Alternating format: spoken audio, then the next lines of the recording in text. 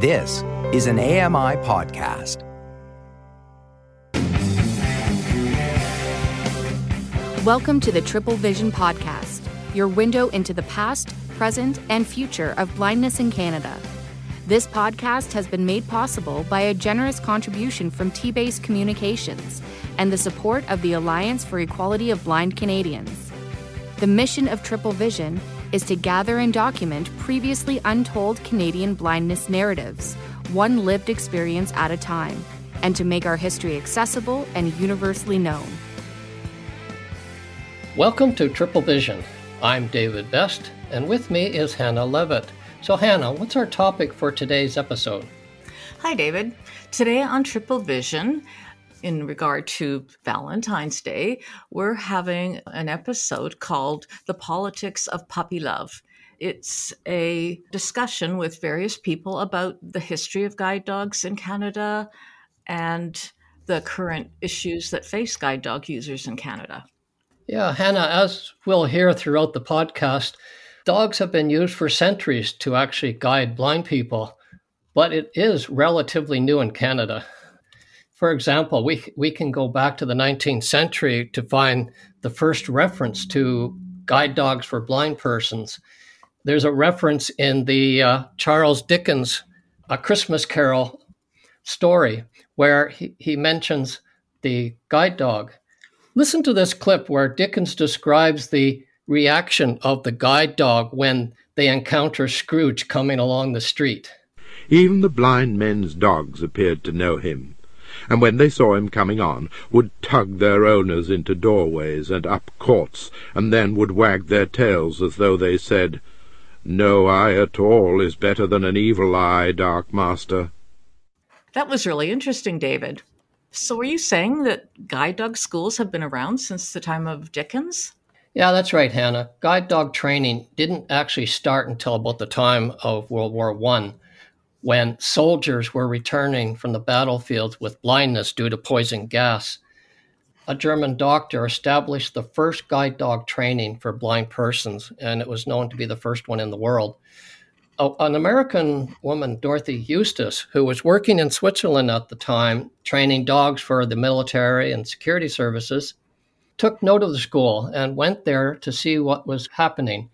Dorothy Eustace took note of the school and went to see how the training was being done.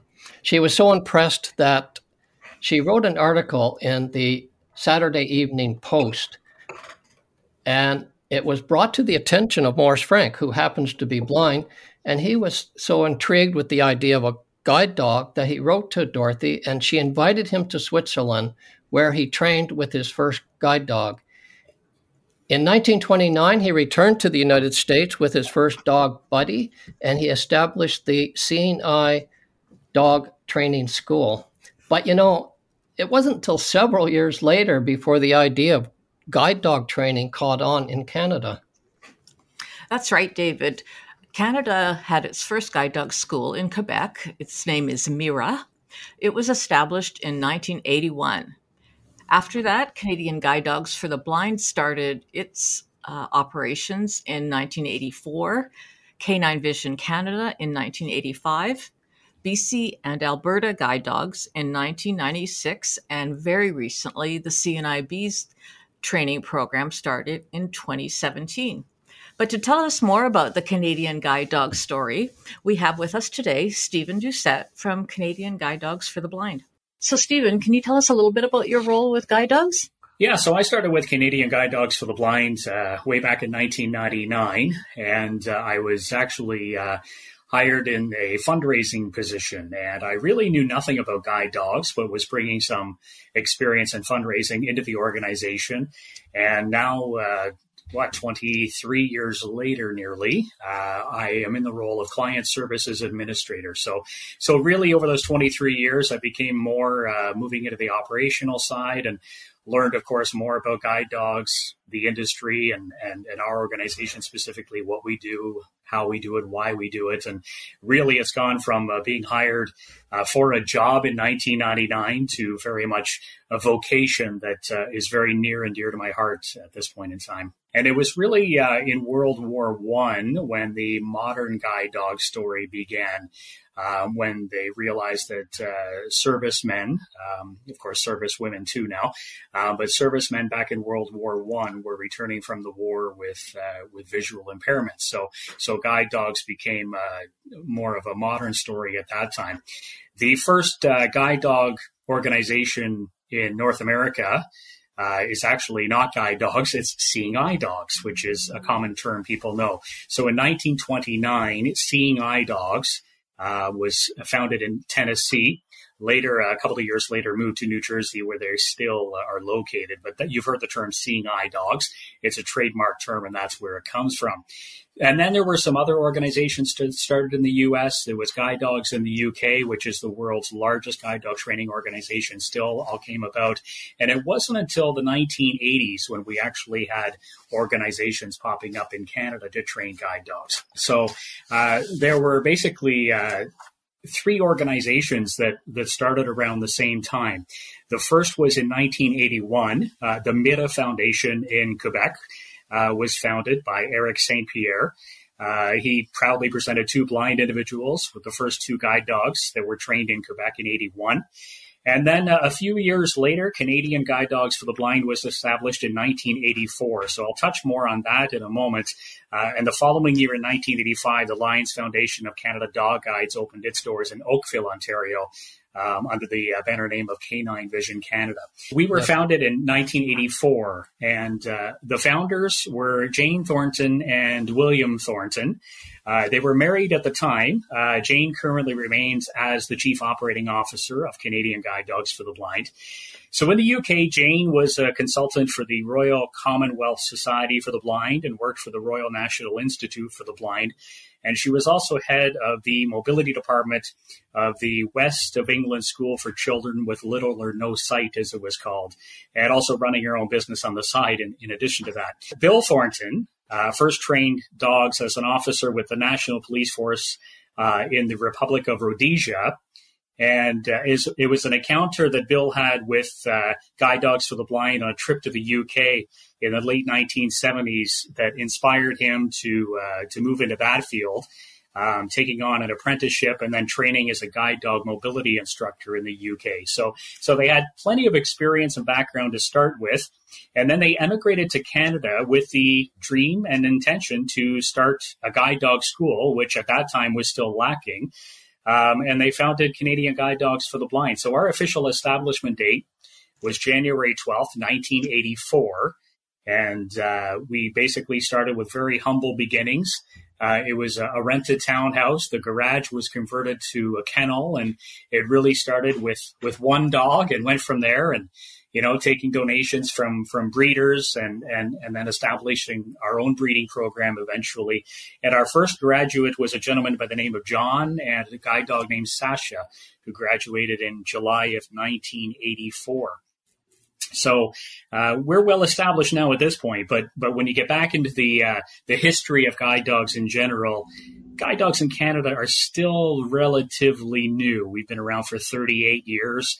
The Mira Foundation for a few more than that. So in comparison to 1929 in the U.S., it's still a fairly new thing here in Canada. So are you dependent on charity then for donations to provide the dogs? Yes, we are. Canadian Guide Dogs for the Blind is a registered charity with the CRA, and we operate solely through donations. So there is no government funding for our organization. We do have some, of course, corporate donors and such, but we're blessed in one sense that as a charity being around, since 1984, we do have a good number of loyal supporters, but we operate a lot by individuals here in Canada who give a little bit at a time. So we're blessed with a lot of donors, but not a lot necessarily of huge donors. And that's sort of a blessing and a curse, because as a charity, if you're dependent on, let's say, a corporation who's going to give you $2 million of your, operating budget per year, and they aren't available or have to back out or have financial issues, you're in huge trouble. So with us, we have some corporate donors, but a lot of our donors are really just individuals in the community that give, $20, $50, $100 once or twice a year, but we really depend on that kind of support. So if someone is thinking about getting a guide dog, What would you say the primary benefits are for them? Really, it's about independence. That's the word that we promote the most, and that's what we hear the most. Independence, freedom is another one. It's really about living a life that you don't have to depend on other people, and it comes down to very simple things. You know, I've heard clients say to me, you know what, it's amazing the freedom I feel to not have to wait for somebody else to come and pick me up to take me somewhere. There's a client who calls his dog his wheels on 4 feet. He basically grabs the harness and calls the dog, and the dog is very happy to perform the job, and they head out wherever they have to go. Now, what helps the gentleman is very adaptable and good at getting around himself. He has great orientation and mobility skills. He knows the bus routes in his area, but basically he calls upon his dog and goes where he needs to. And, you know, I've had other clients say, you know, it takes a lot out of your self-esteem to have to wait for a few hours for somebody to come and pick you up just because you need bread and milk at the corner store. So it comes down to whether somebody needs that independence. And a guide dog is great, really, if you have a couple of independent routes using a cane and you have some orientation and mobility skills, but you want to go a little bit further. You want to expand your world. You want to introduce new routes. You want to go a little bit further afield from home and really have that 100% independence. So again, independence is the key word. That's what it comes down to, is just being able to live your life freely and independently and not have to rely on other people so much. Next on our podcast, we have Irene Lambert, who is a longtime advocate and activist in the blind community. She's a West Islander who is the 2021 recipient of the Chris Stark Distinguished Advocate Award. That's given through Barrier Free Canada. So congratulations on that recognition, Irene. Well, thank you very much. Well, thank you for joining us, Irene. I understand that you self-trained your dog. Can you tell our listeners a little bit about when you arrived in Montreal, 1969, with your self-trained dog? We had trained our own dogs in Philadelphia while we were students at the University of Pennsylvania. My husband was a born and bred Philadelphian. We had returned to Philly to finish our degrees at Penn. Bob had his own trained dog, a shepherd named Trudy, who we had to put down eventually. And he decided to train his own dog again. And then when my sight was getting bad enough, he said, well, you have two possibilities. You can go to a school, you can get a white cane, or we can train you a dog. So I decided, I think I would go for the latter choice, which we did. And when we finished our degrees in 1969, we moved to Montreal because Bob had received a faculty appointment at Loyola College. I was returning to Montreal essentially because that's where I was born and brought up. We brought our 3 sons with us and our 2 guide dogs, golden retriever guide dogs. And of course, at that point, all the colleges were hiring new PhDs. So we sort of fell into this social group of new faculty members, and we were all gung-ho to join the French culture. However, we were often refused access to restaurants and and theaters, and especially to Place des Arts. And then when we looked into the proof of laws that allowed people with guide dogs access, which we had carried all around the States with us, had never been denied anything in the States except an occasional taxi driver. And here we were facing all these rejections in Montreal. We went to Place des Arts, we looked up laws, and then the only thing in the whole of the province of Quebec in those days, this was in 1970-ish, was a little tiny bylaw in the city of Montreal that would allow fish in aquariums or seeing eye dogs with small letters. So we tried to appeal to Place des Arts. Were turned down with them. We did decide to hire a lawyer.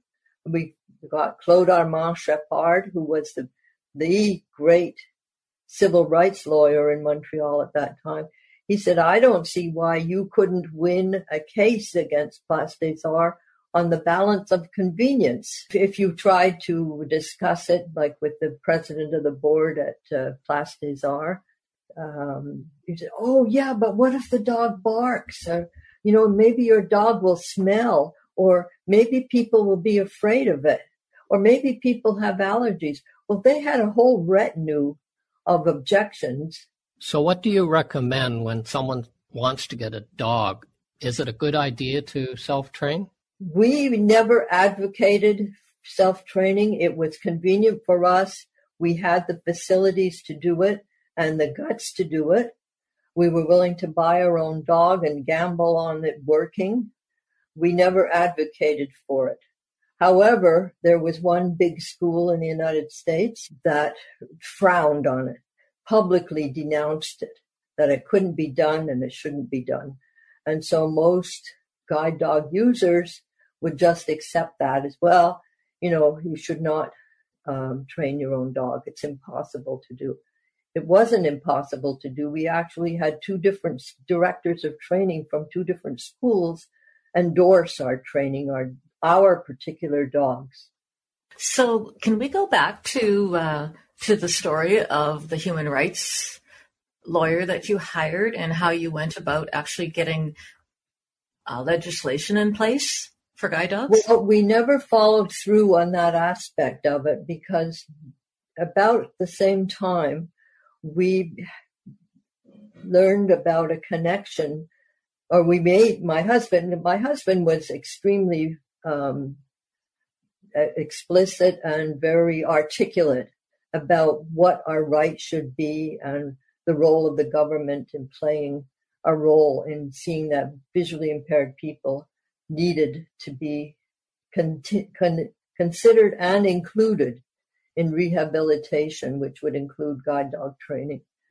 And one of his students connected us with a department in the Department of, in French it's Santé, Socio et Santé. It was the Department of Planification.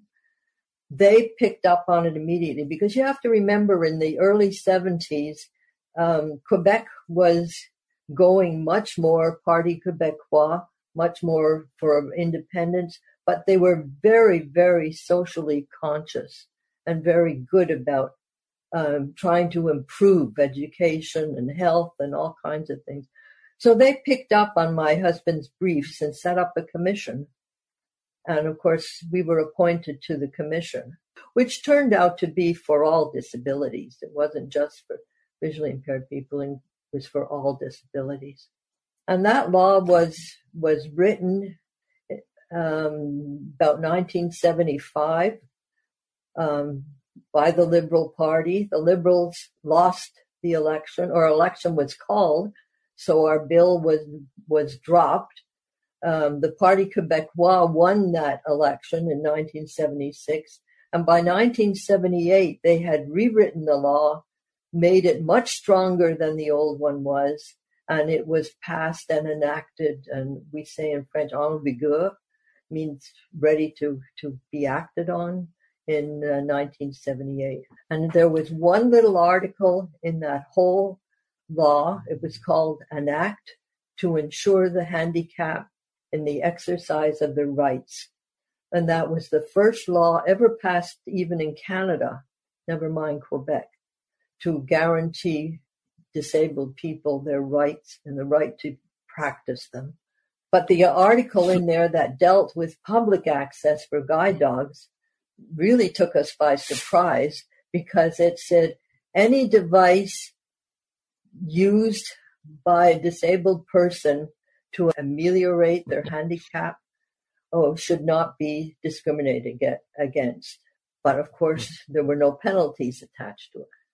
But it did give us public access with the guide dog. So what is the current status of the legislation, and what changes, if any, do you think need to be made for future use of dogs? Oh, there need to be, just like the Canada Access, Act was written and people objected that it wasn't strong enough or didn't enforce it with enough penalties. They don't pass laws that are ever strong enough. So in the meantime, This law since 1978 has been amended a few times. There is another group that has started up. They are Quebec Accessible, and they are working on trying to change some of the law. So passing that law, did that make your life a lot easier, or did it take quite a bit of time? Eventually, it did. Any law takes time to reach the people in the public domain who are there to enforce it. So it took the police quite a long time to, some policemen would pick up on it, others didn't. A lot of taxi drivers never heard of it.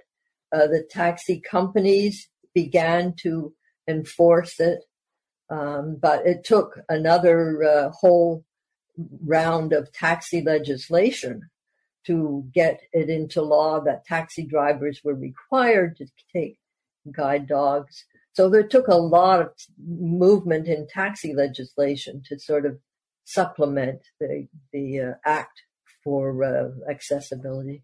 And I feel like even with the Canada Act, that you can't expect big institutions to suddenly know about it, know what to do about it, when they've never paid any attention to what the needs were in the first place. So you almost have to have carrots as well as sticks.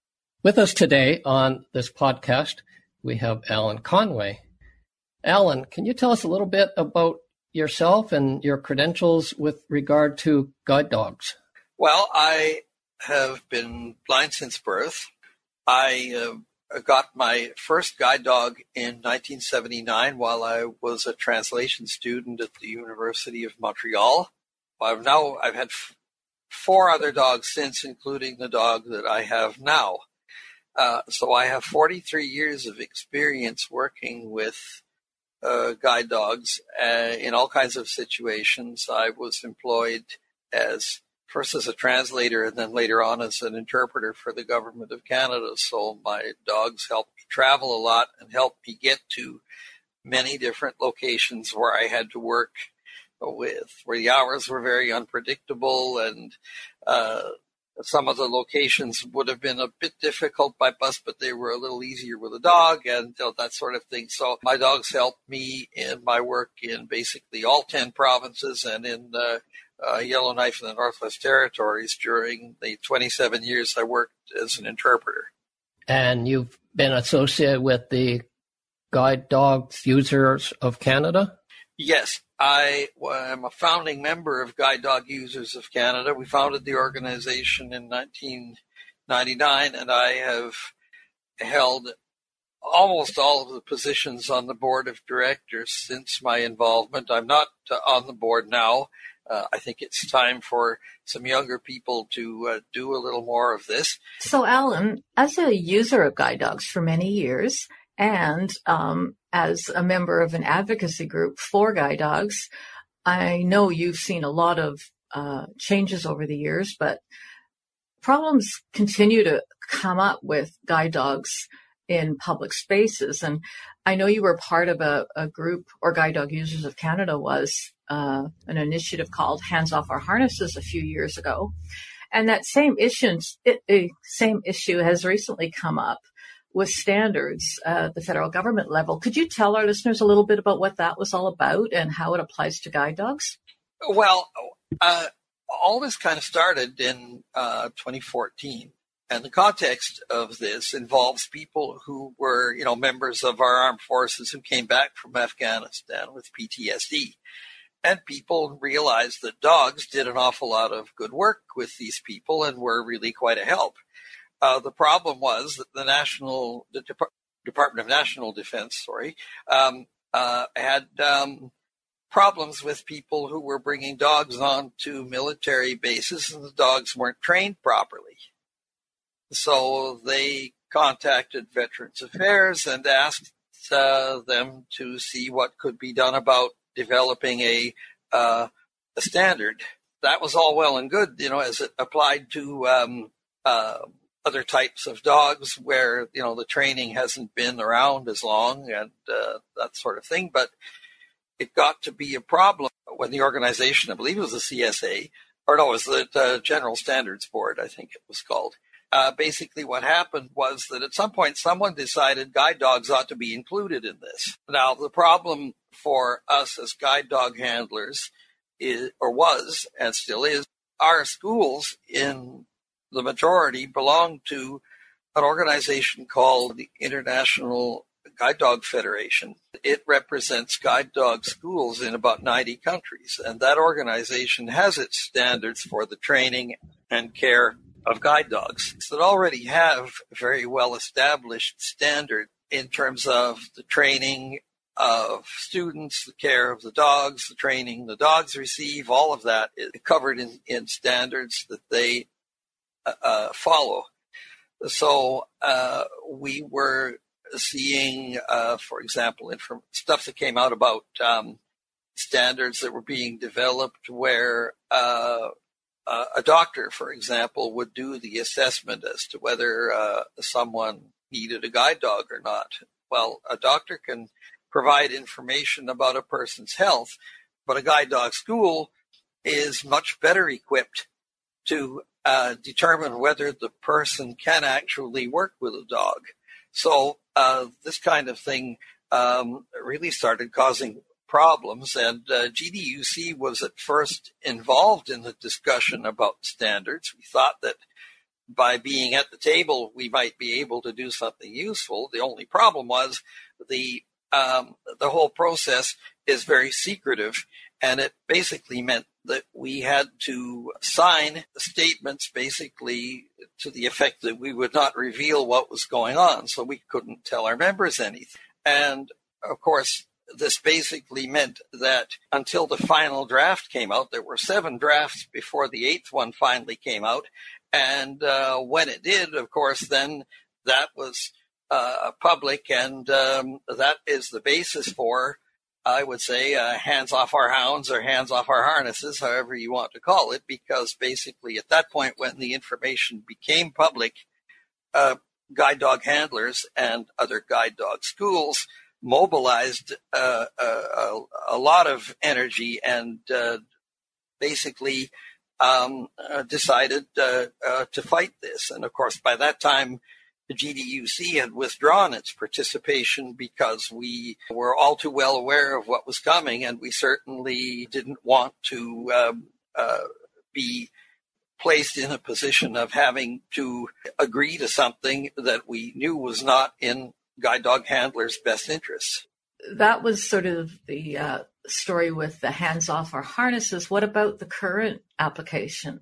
Well, I think all we really know at this point is that there is a group that basically it develops standards, as I understand it, for the care and keeping of laboratory animals. And they've been asked by the Canadian Foundation for Assisted Support Services. And these people are interested in broadening access for people with other types of assistance dogs.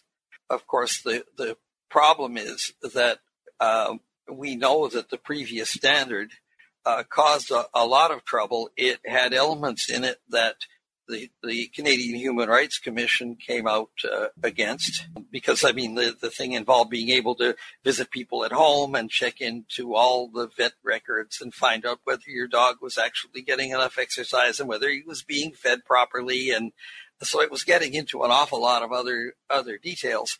And it really, we don't want to go through that again. So you haven't been able to have any dialogue at all with this group to kind of identify some of the ongoing problems that happen with every application?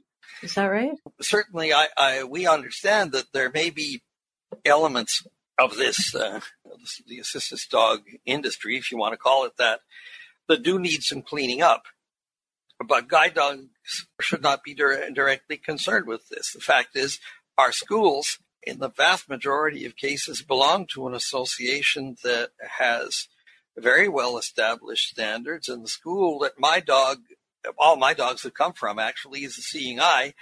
That's the very first guide dog school in North America, and that school set the standard that basically others ended up following. So obviously, I think that a dog coming from the school where I was trained, certainly as long as I follow the training that I've received, doesn't need anybody else determining whether it's an appropriate guide dog. So, David, on today's podcast, we learned a lot about the history of guide dogs and about the ongoing challenges of having a dog guide in society today. And we'll keep looking into the different situations that come up with guide dogs from time to time. Next time, we'll be talking about eugenics in a podcast that we're calling Putting the U Back into Eugenics. So we hope you stay tuned and join us for that. Triple Vision is made possible by the generous support of T-Base Communications and the Alliance for Equality of Blind Canadians. Triple Vision is produced in collaboration with Accessible Media Inc., AMI Audio. Sam Robinson is the technical producer, and Andy Frank is the manager of AMI Audio. And finally, I would like to thank you for joining us on this journey. If you would like to reach out to the Triple Vision team with questions or comments, you can reach us by email at triplevision21@gmail.com or reach us on Twitter at triplevision21.